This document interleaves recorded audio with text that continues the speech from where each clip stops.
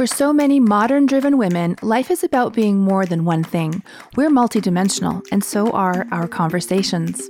We carry multiple identities. We can be both mother and artist, both attorney and entrepreneur, Both clinician and CEO. both humble and proud. Life for women like us is about both, about all of the above. It's about the and. Our stories are the stories of so many of you. We wanted the freedom and flexibility to live life on our own terms, and we felt the pull to be more present with our families. But we still felt drawn to contribute, to build, and to create. And we wanted to establish financial security for ourselves and our children. For us, that looked like founding software companies, but for you, that may look different. Our mission is to help other smart, conscious women build and grow businesses on the internet. Starting up online can be overwhelming and isolating, but it doesn't need to be.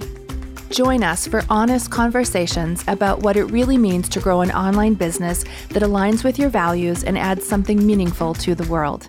I'm Sandy Connery.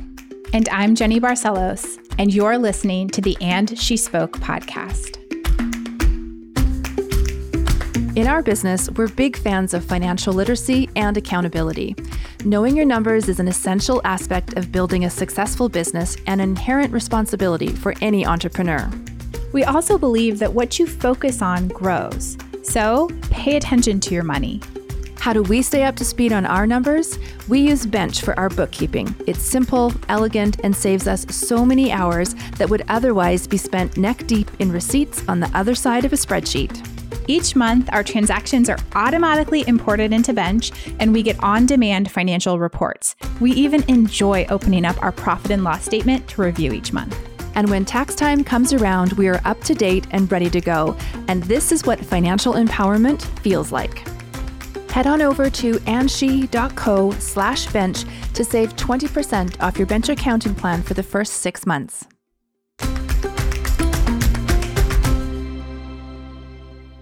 Welcome to the And She Spoke podcast. On today's episode, we welcome Mary Shores. If any of you have your own podcast, there are probably a few people out there that you think, one day she'll be on my show. Mary is one of those guests for me. I discovered her while preparing to appear on someone else's podcast, and the episode I randomly chose to listen to was an interview with Mary Shores. Her story was like nothing I had ever heard, and I was captivated immediately and ran out and bought her book, Conscious Communications. What is so captivating about Mary? It's just such an incredible story. She is such a deeply spiritual being, and she runs a debt collection company right there. That's a great story in and of itself. But today we're going to go a little deeper.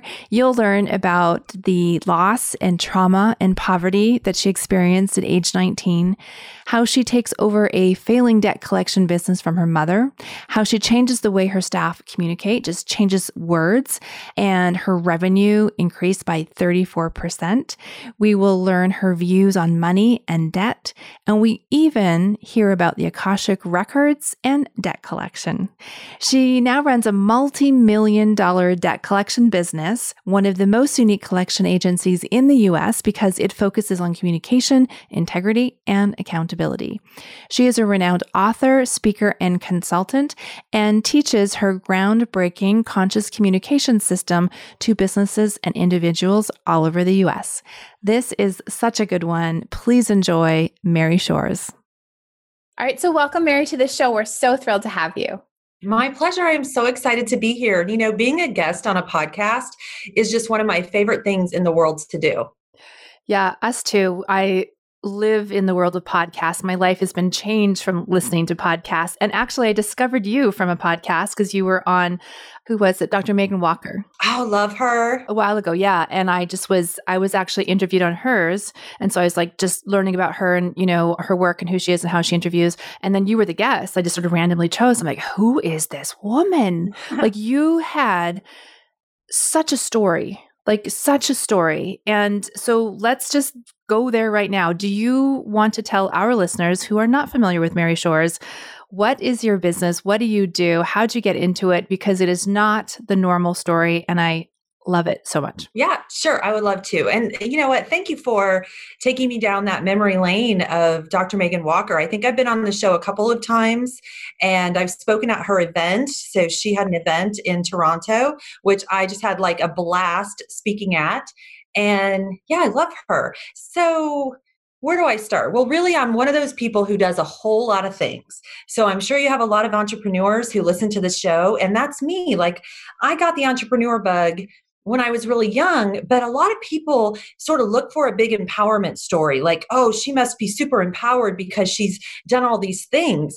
And I'll tell you that the truth is, through years of self-discovery, that I discovered that really it's because I had a lot of fear, because I had a lot of tragedy, because I had a lot of trauma in my life that started early on. And as a matter of fact, I don't know about you, but this whole, like, everything that's happening with COVID and self-isolation, it's like it's dialed up the volume on some of those internal issues even more. Everything's amplified. Yep. Right. So it's like it's bubbled it up to the surface.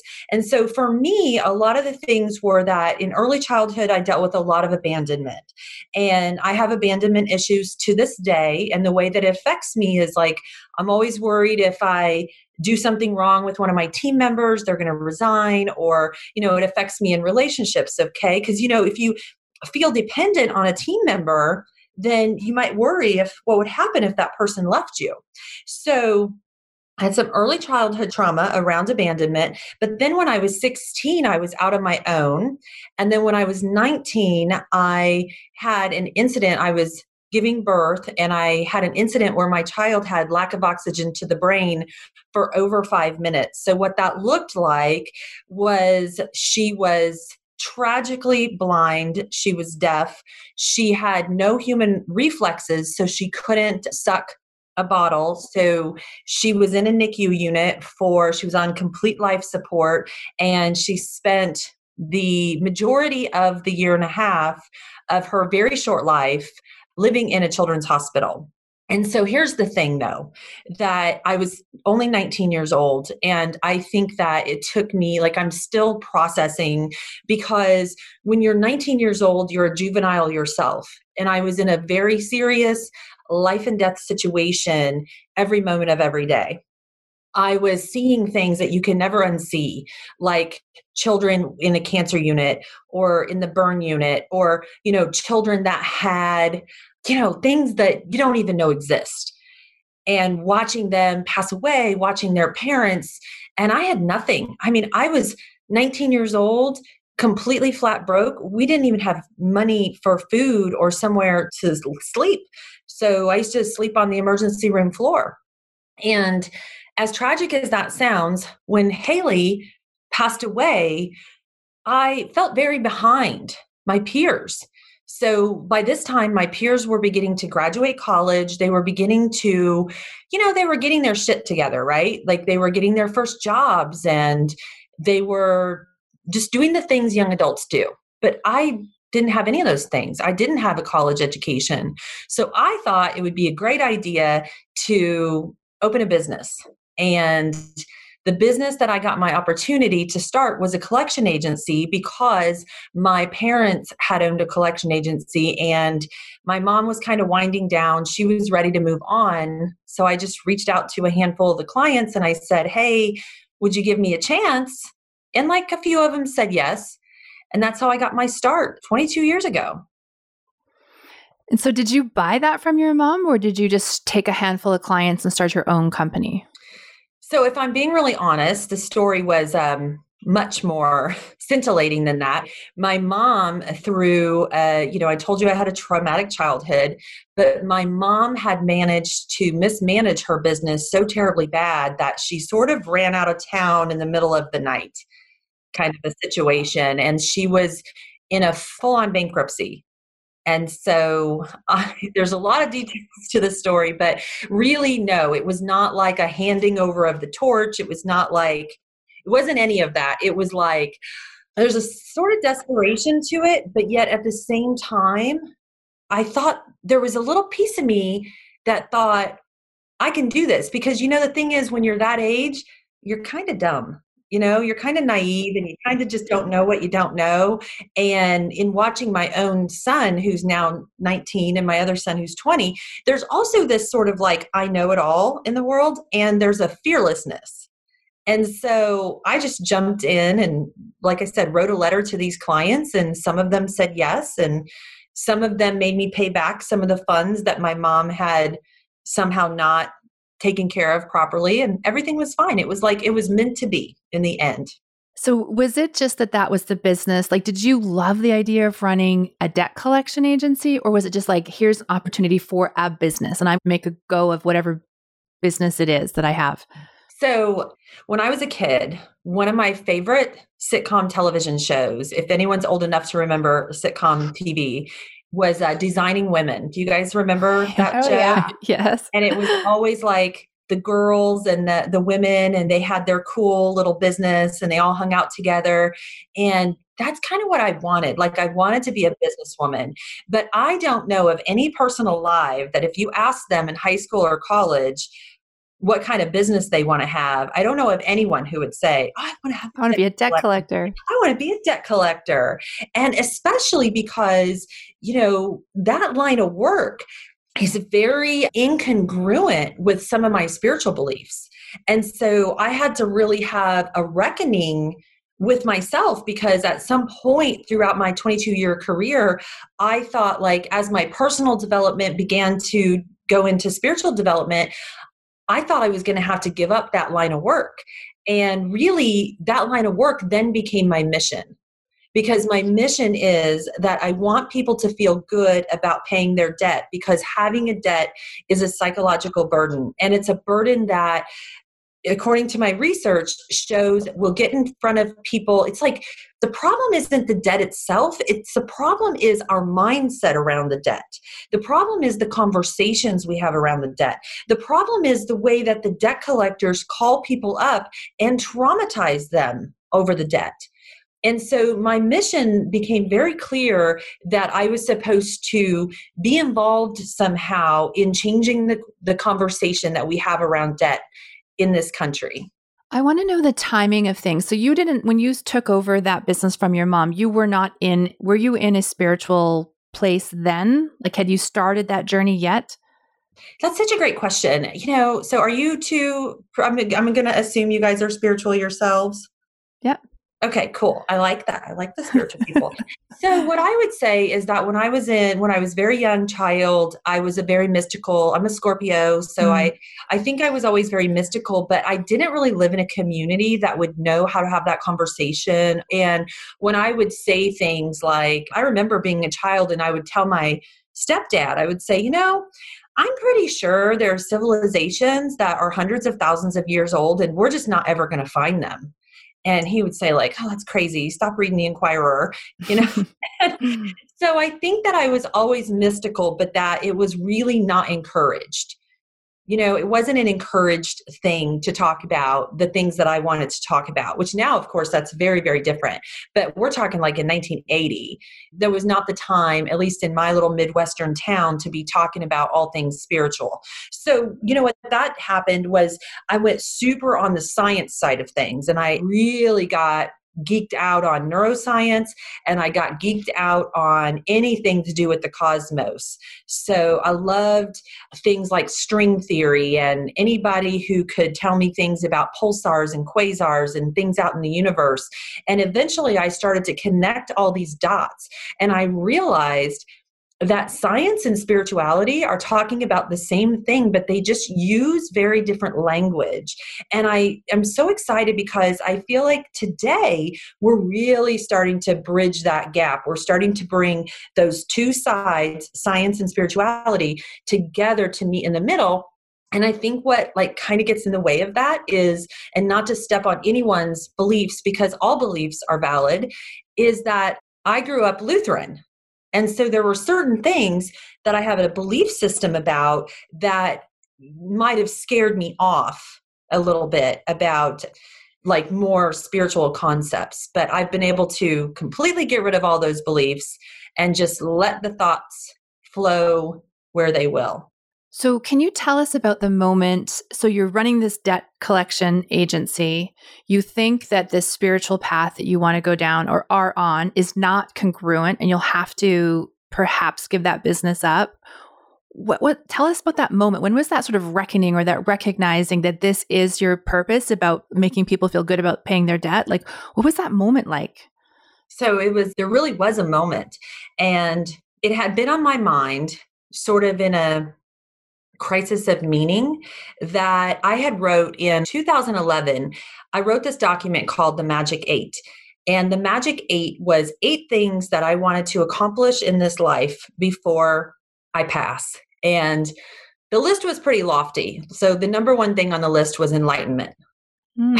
Just a small thing. But I feel so silly now that I wrote that, because who would, like, first of all, in 2011, I mean, the concept of enlightenment was cool, but I probably could not have put a comprehensible definition behind it. So I'm looking at this enlightenment, and I know that I want to attain enlightenment. I have since come to realize maybe not this lifetime it's going to happen. I got more work to do. So I'm looking at that and I'm going to myself, how am I going to attain enlightenment if I'm a debt collector? Because I think the tax collector in the Bible was not a popular dude. Like, that guy, nobody liked him. Like, nobody on any side of anything liked him, right? And I just wrestled with that. And then one day, I was in this very magical spot in Rhinebeck, New York, called Omega Institute. It's one of my very favorite places to go on earth. This was the first time I ever went there. It was to see Dr. Brian Weiss for some past life regression work. And I was sitting on the porch, and we were sitting in rocking chairs, and there was this lady there. She happened to be the Akashic record reader. And so I'm talking to her about my company, and I'm talking to her about, I don't know how I'm going to reach enlightenment if I'm a debt collector. And she said, honey, don't you get it? Your mission is your debt collection company. She said, your mission is the fact. She said, it's not that you're a debt collector. She said, it's the way that you go about it. It's because you're so intentional about the way that you collect debt. That is the important thing. And she said, that is your mission. And she said, believe it or not, when people have issues with debt, they could have come into this life with some sort of karma that they're trying to work out. And that karma could be potentially like part of this debt situation. And then she told me the thing that really sealed the deal for me. She said, every time you're consciously helping someone clear up their debt, she said, you are actually releasing their karmic debt. So I actually have a section in my book called Karmic Debt Collecting. She said, you're releasing their karma. And she goes, and you're releasing your own. And I was just like, oh, I like that.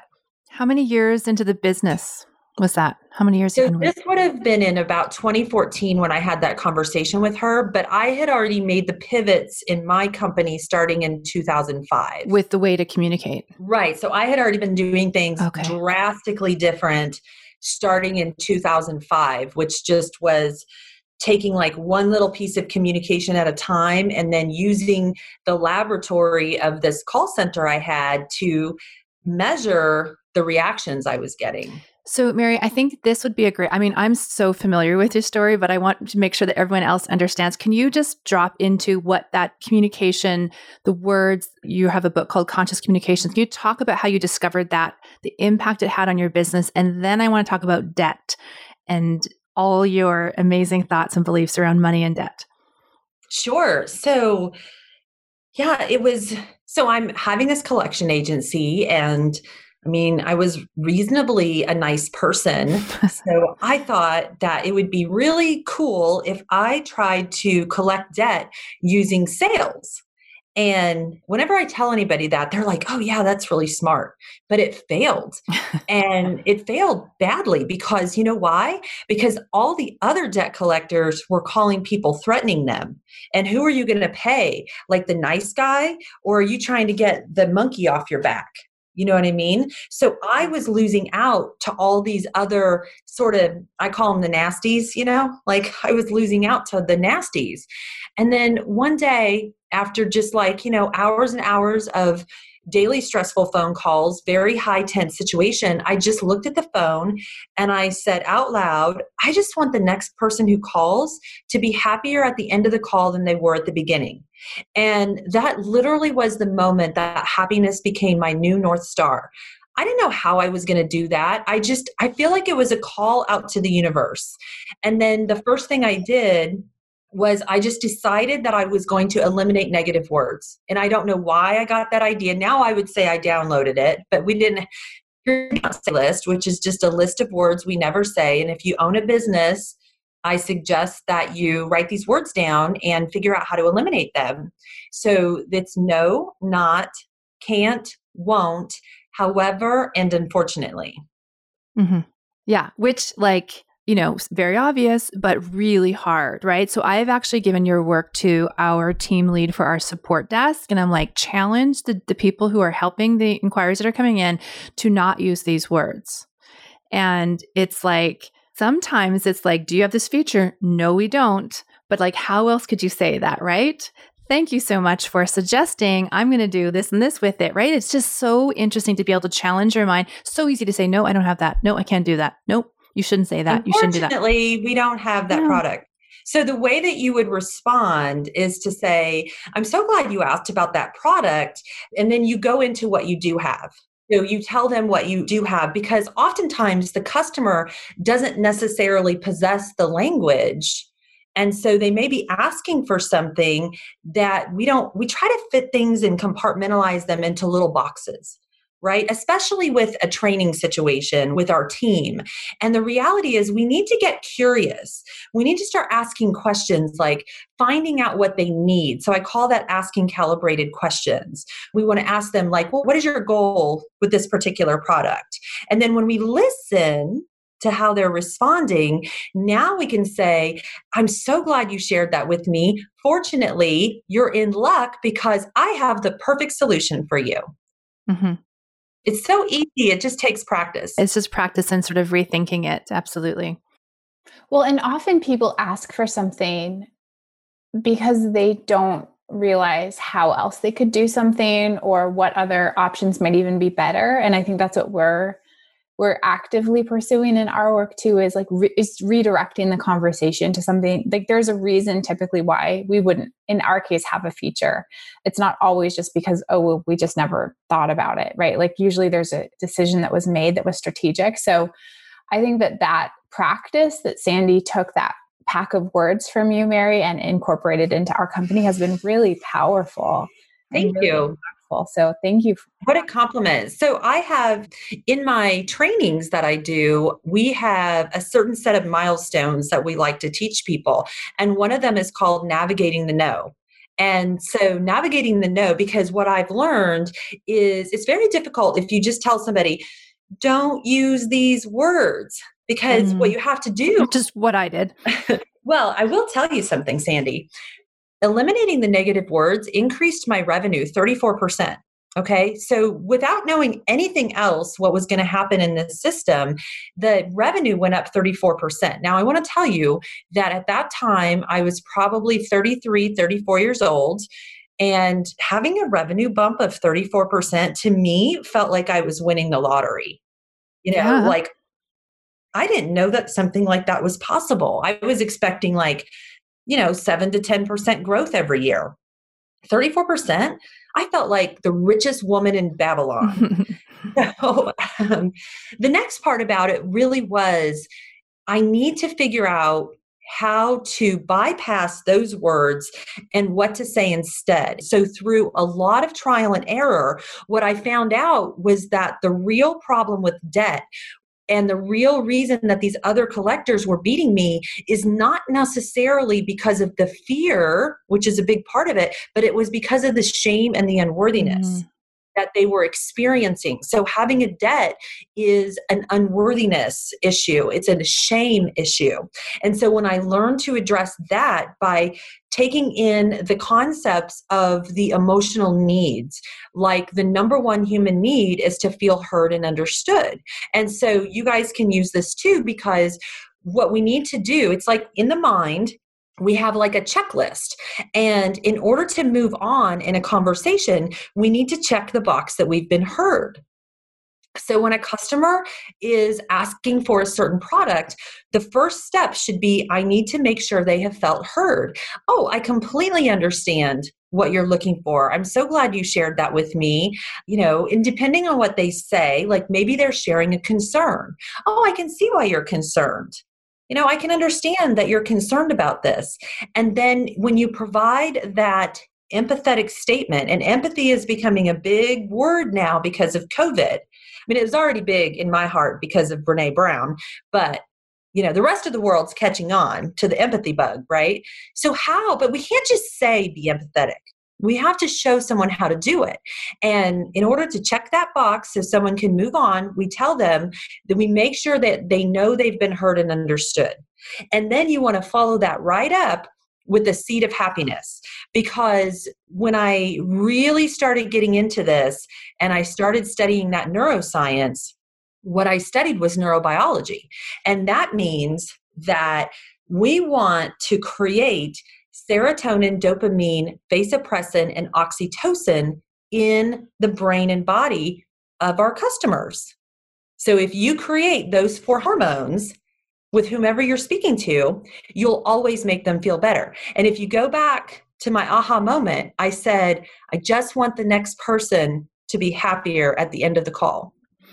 So can you give us an example? Like if somebody owes money and they don't have it, and how would you bring out the dopamine and serotonin? Like what is an example of what you would say? Like I owe you money and I don't have it and I feel horrible and I'm embarrassed and I feel shame.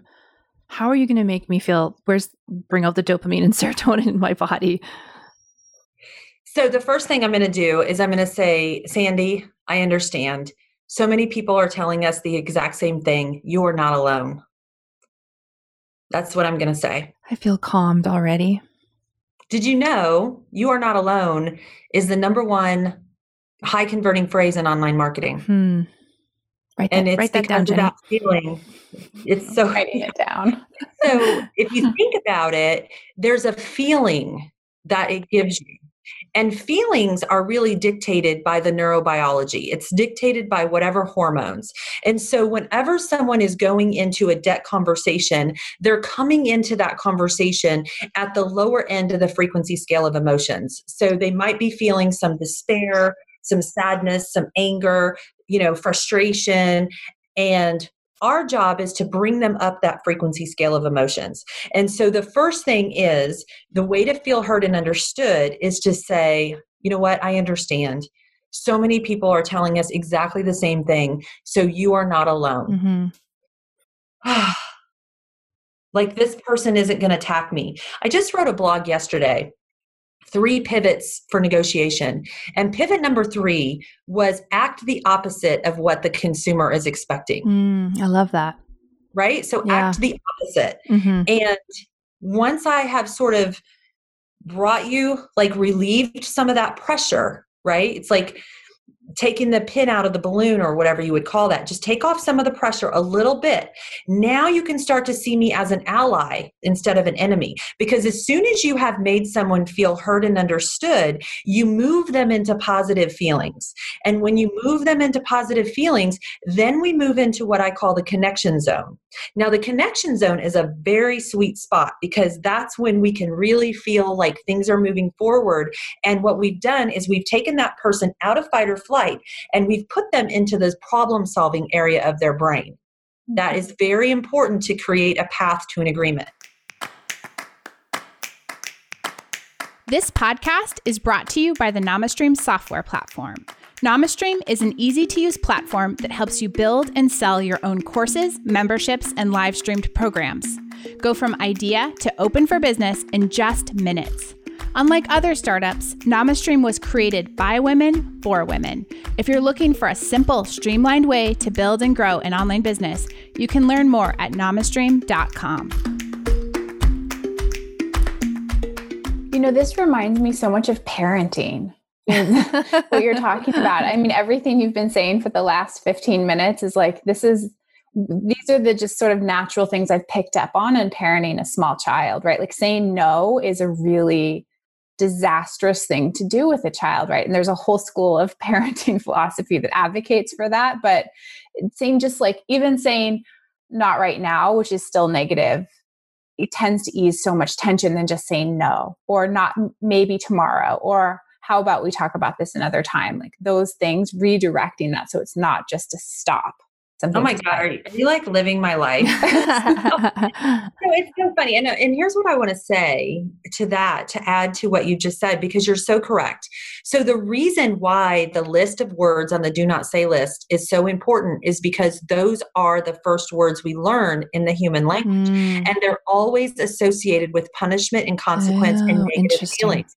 And so if you know anything about how like neural connections work, okay, so anything that triggers something that happened like in the birth to 7, then our brain is going to start running a program. So if you say no to somebody, then you're running that toddler program, right? So if you can't have the patience, and this takes a lot of patience, to learn how to say to that child, I'm hearing you, I'm understanding you.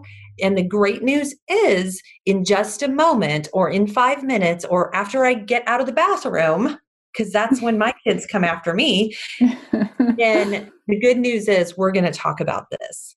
But, I was personally, parenting has been a struggle. And I think partly like being a single mom. And also, if you've ever heard that concept that you teach what you need to learn the most yourself, I can see where that shows up in my parenting and how I wish that I was much more of a patient parent. And here's my advice to any of you moms who are also entrepreneurs is to just fake it till you make it. There's no other way. Just fake it. Yeah. Okay, Mary, can we talk about money? Let's talk about money. Yeah. Before we started recording, Mary's like, I might say something controversial that might be, someone might do it. Let's hear it. I want it all.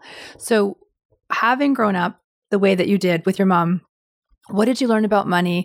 What are your money beliefs now? Debt, everything. Tell us all the things. So my personal money belief is that money is it's a made up thing. It's not real. Okay. So you're not going to hear me say things like money is energy. All right. That's some like new age. That's what a friend of mine over at the Monroe Institute calls things. She's like, oh, that's new age. But the point is, think about it. Money is a made up concept. Our money is a piece of paper, and it's made up, and it's backed by things that we don't probably even understand unless we have a PhD in finance. And I don't have a PhD in anything except for trauma. So the first thing to understand is that money is made up. Money does not define anything about who you are. It's that we have so many beliefs and needs, because the problem is that we are set up in a society that is so far removed from how humans lived on this planet in the Wayback Machine. And when I'm talking way back, I'm talking like, let's go back to the Druids or the Essenes, go back to the people, and they were in tune with nature. And the more that we get away, humans are naturally wired for empathy, but there is this huge disconnect that has happened to us because when we were growing up, we were constantly taught to disconnect ourselves from the feelings. And what we've replaced that with is how we are dependent on money and our finances. And I am not trying to pretend that money isn't important, because we all need basic structures to live. Okay. But what happens is we get so worried about how we're going to meet ends meet that there's a certain portion of our brain space that's being occupied by worrying about money, no matter how much money someone has. So, for example, I was at a movie festival in my town. We have a film festival every year. And one of the director's wives, I was having dinner with her. This was a very famous director. And as soon as she found out what I do, she started crying at the table. She was like 85 years old. And she started crying. And she said to me that a couple of years ago, she had given all her money to a financial advisor who was basically like a con artist, and he had taken a lot of their family's wealth from them. And she had to sell her mansion and move into a smaller mansion. And of course, I'm like, yeah, I feel real sorry for you, lady. But in listening to her, she was like, I can't pay for my grandchildren's education. Like, she had deep wounds, and she talked to me about what it was like growing up Jewish in New York, and when she took her first trip out of the country. And it was just so fascinating to listen to all of this guilt and shame that she had attached to this decision. And I've done the same thing. And so here's what we need to understand. Money is just money. You'll always make more. So if you lose some, don't worry. Tomorrow, you'll make more. Okay?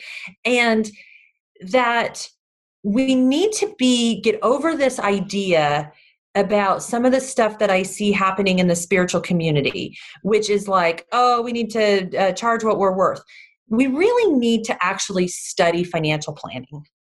Like, I'm not going to play. Okay? We really need to study how people who run businesses run their finances. Okay? It's not hard. We need to plan more than 1 week in advance. We need to be planning a budget. We need to be understanding how to live within our means, because that's a problem that gets us into trouble, is when we begin to live beyond our means. You need to understand what's the difference between a need and a want. So a need is, I need a car for transportation. A want is, I want a Tesla, or I want a Mercedes Benz, or like right now, I want a Range Rover. Well, or a new Bronco. They're coming out. Is it today? Follow Broncos. Cool? Oh my God. Sorry. I'm like so excited. I've heard you talk about Broncos before, Jenny. God, it's badass. See, I want a badass vehicle. And so you know what I'm going to do? I'm going to tell myself, when I hit XYZ milestone, I actually did this the other day because I have an online program that I have started for debt collectors. And I said, when I get 35 clients, I'm going to buy my Range Rover.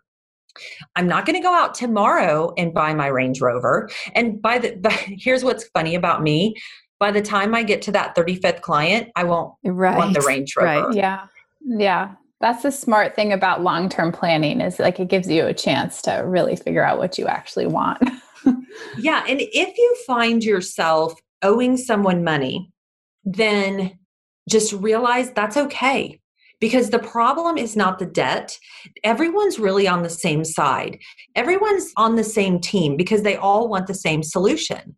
So, when I was a kid, I played Monopoly a lot. And, there was only one way to win Monopoly, which was you had to bankrupt all your friends.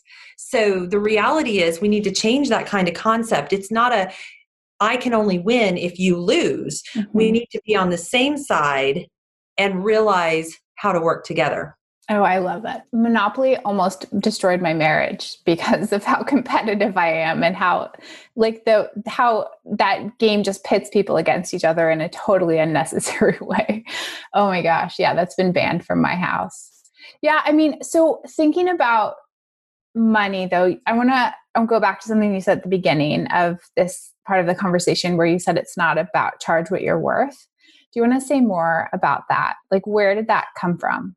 So it came from because I would see that posted all over Facebook and Instagram. And I'm a CEO, I'm a CEO by trade. I've been a CEO for 22 years. And I would see those posts and I would laugh my ass off. Because you should charge based on the value of your services and the experience that you provide. Someone doesn't become a coach overnight and then just decide that they're going to have these exorbitant prices because they paid some other coach whose job it is to coach the coach, and then tell them. And then that became like a very trendy concept. So instead of charge what you're worth, charge what your true value is by understanding what your value is to the client. What is your unique value proposition? And understand that experience wins the game. Because one of the things that is super laughable to me is when I see a 23-year-old wants to be a business coach. Mm-hmm. Well, that happens a lot. It does happen a lot. So here's something that happens in our industry a lot, and we have our own way of responding to this, but I want to hear what you would say to folks, which is that in this space, people need what I do so badly. So I'm just going to stick a donation button up. And I don't want to charge for it because the universe is asking me to provide these services. And so I push back hard on that because I think that's an example of going really too far the other way, where it's like, don't make yourself free because then you're devaluing everyone else in this space by changing what the market expects. We don't want to reinforce the fact that this should be free. Right. So we need to be business people first, and we need to put our CEO hat on, and this is how you handle it. Okay. So I had this come up. I was at a breathwork retreat a couple years ago. It was beautiful. I was with Judy Kravitz. So Marie Forleo has done a great job setting up a scholarship for her B School program. And so I'm going to encourage your audience to do the same thing. It's a really simple process. First, you're going to decide how many free scholarships you're going to give away in a given period of time. So either per quarter or per year. I recommend per year. Then you're going to set a process around it, meaning that there's going to be a selection process. So whether that means someone fills out a very short application, and then you have someone else in your organization go through and select who it's going to be, and then you let go of it. So it's that you're going to just, as part of your business plan, you're going to decide, I'm giving 3 memberships away per year under these circumstances. How does that feel to you? That feels great. It's exactly what I would recommend. Yeah, it's perfect. Yeah, and I think that the other side of this too that I like to push back on is equity, right? So I don't like rewarding just the loudest people also. There's this whole idea that other people are paying and they may have similar financial constraints or issues, and they found a way to pay and make decisions and choices. And I don't want to penalize the people who've done that by giving something away to people who just happen to ask. So I think by having standards in place, like what you're suggesting, Mary, is really the only fair way to do it. Because otherwise it's not fair to the people who are paying. Now, the key here is that the decision maker has to be somebody other. If we're talking about yoga, the key here is make someone else the decision maker who's not the owner, because, what is the point of a policy? You're not, and so you can be on the ready with what the free local resources are. So in my town that I live in, there's free yoga all over the place. Yeah, I think that's right. And then on the internet, there's YouTube, right? So everyone who wants to access free yoga on YouTube has an endless amount of yoga that they can partake in. We need to say that. It's that could be a mantra. There's no shortage of free yoga. There's no shortage of free yoga. I am a generous person because I am giving away 3 scholarships a year for my studio. That's right. Mary, do you still have your collection agency? I do. That still runs. And then you have your book, you've got your public speaking. People can hire you, right, as a consultant? We do. Thank you so much for asking. So I have my collection agency. It is thriving. We really specialize in doing that high compassionate collections. The book, Conscious Communications, continues to do super well. I'm very proud of that. It was my lifelong dream come true to publish with Hay House. And I'm very proud to say that my book was published prior to Louise Hay's passing. And I also do in-person and virtual communication training for businesses. So a lot of companies just have different communication needs, or they need a customer service strategy set up. My real mission is I want to transform 3,000 collectors. And what kind of companies hire your collection agency? What kind of debts are you collecting?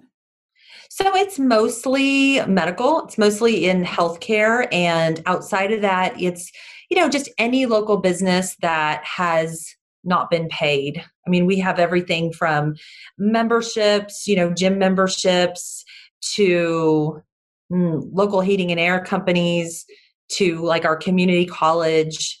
If you have an accounts receivable department, chances are someone has not paid you. Yeah, that's very interesting. niche that you're in. Jenny, do you want to do Joy and Hustle? Yeah, let's do it. So Mary, at the end of every episode, we ask our guests for an example of a joy. So something that's bringing you joy in your life right now, and a tool that you would recommend for our listeners to help them hustle in their career or their business. Absolutely. So what is bringing me joy is in our current situation, and I don't know the airing of this podcast, but our current situation is very much into that spot of working from home a lot. And that was never something I did before. So my joy is actually that my self-care routine went out the window, which kind of sucks. But I've been able to stay up on my sleep. So I go to bed very early every single night, and I get up at 5 a.m. and I just stay out and write for 3 hours. So for 3 hours, before anyone else has even 3 hours. 3 hours. I just like downloading the whole 9 yards, and my content has exploded because ever since the beginning of coronavirus, people are reaching out, even with the civil unrest. They're like, we need somebody who can tell us, how do we address this issue with our company? How do we address it like in our Chamber of Commerce meeting? And so I'm just constantly flowing with these ideas, and it has been such a joy. And so before COVID, I never would have done that. I would have just, puttered around the house until it was time to drive to work. What time do you go to bed? So you're going to laugh. I have gone to bed as early as 7:30. I am that. And I am not a cat lady, I promise. But I have gone to bed as early as 7:30, but typically it's 9:30. I have just decided when I'm tired, I go to bed. Good for you. That's that is the biggest lesson I need to learn in life. So good for you for setting that example. I go to bed. I mean, what else am I going to do? Yeah. Waste time on the internet. That's what everyone else does. Watch Netflix. So good for you. Well, and that is just showing that you're prioritizing your values, right? Like you're wanting to create space for yourself in your morning so that you can write and do that important work to you. So you're willing to sacrifice on this other stuff that doesn't matter. I know 3 hours of writing a day. It's not 30 minutes. It's 3 hours. That's so it's not inspiring. that I'm not necessarily writing a book. What I'm writing is business strategies. What I'm writing is, who can I reach out to? I'm writing things I want to post on LinkedIn, which is my favorite social media. I'm writing I wrote a Dream 100 list. And the Dream 100 list was just 100 people I would love to connect with and collaborate with. So the writing isn't necessarily I'm writing a story or I'm writing a blog. It's all just different. It's me and my notebook alone with my coffee on the front porch for 3 hours. Wow. That's just something to aspire to. That's amazing. What is your hustle? My hustle is definitely the launch of my brand new online program, which is all about collecting debt. And just the hustle is going from a brick and mortar company, which I've always had, right, with the collection agency, to moving into the online space. You've probably been in the online space for a while, but for me, it's I'm having to make my brain sweat and learn different strategies. So that's definitely my hustle. I like the term brain sweat. I might need to steal that one from you. Go right ahead. Brain sweat. Thank you, Mary. Where can people find you? If they want to learn more about your work, where do they go? Well, my website is an easy place to find me, which is just Mary Shores, SHORES.com. And if you like the things we talked about today, I really encourage you to go on Amazon, check out Conscious Communications, read some reviews in the description, and you'll know if it's the book for you. Yeah, I bought it. I loved it. I highly, highly recommend it. We've been talking about you since I read that book. So that's why it's such an honor to have you on as a guest and actually talk with you. So thank you for the time today. Yeah, thank you. My pleasure. That was very thoughtful. Ready to go from, I really want to build an online business, but don't know where to start, to, wow, I've just sold my first digital product. That's exactly what we're going to help you do during our free Become an Online Teacher course. We've created a simple 5-day email-based course to teach you everything you need to get started as an online teacher. By the end of the week, you'll have a digital product that's mapped out, priced, and ready to offer your community. Head over to soulful.mba/teacher to sign up. It's totally free.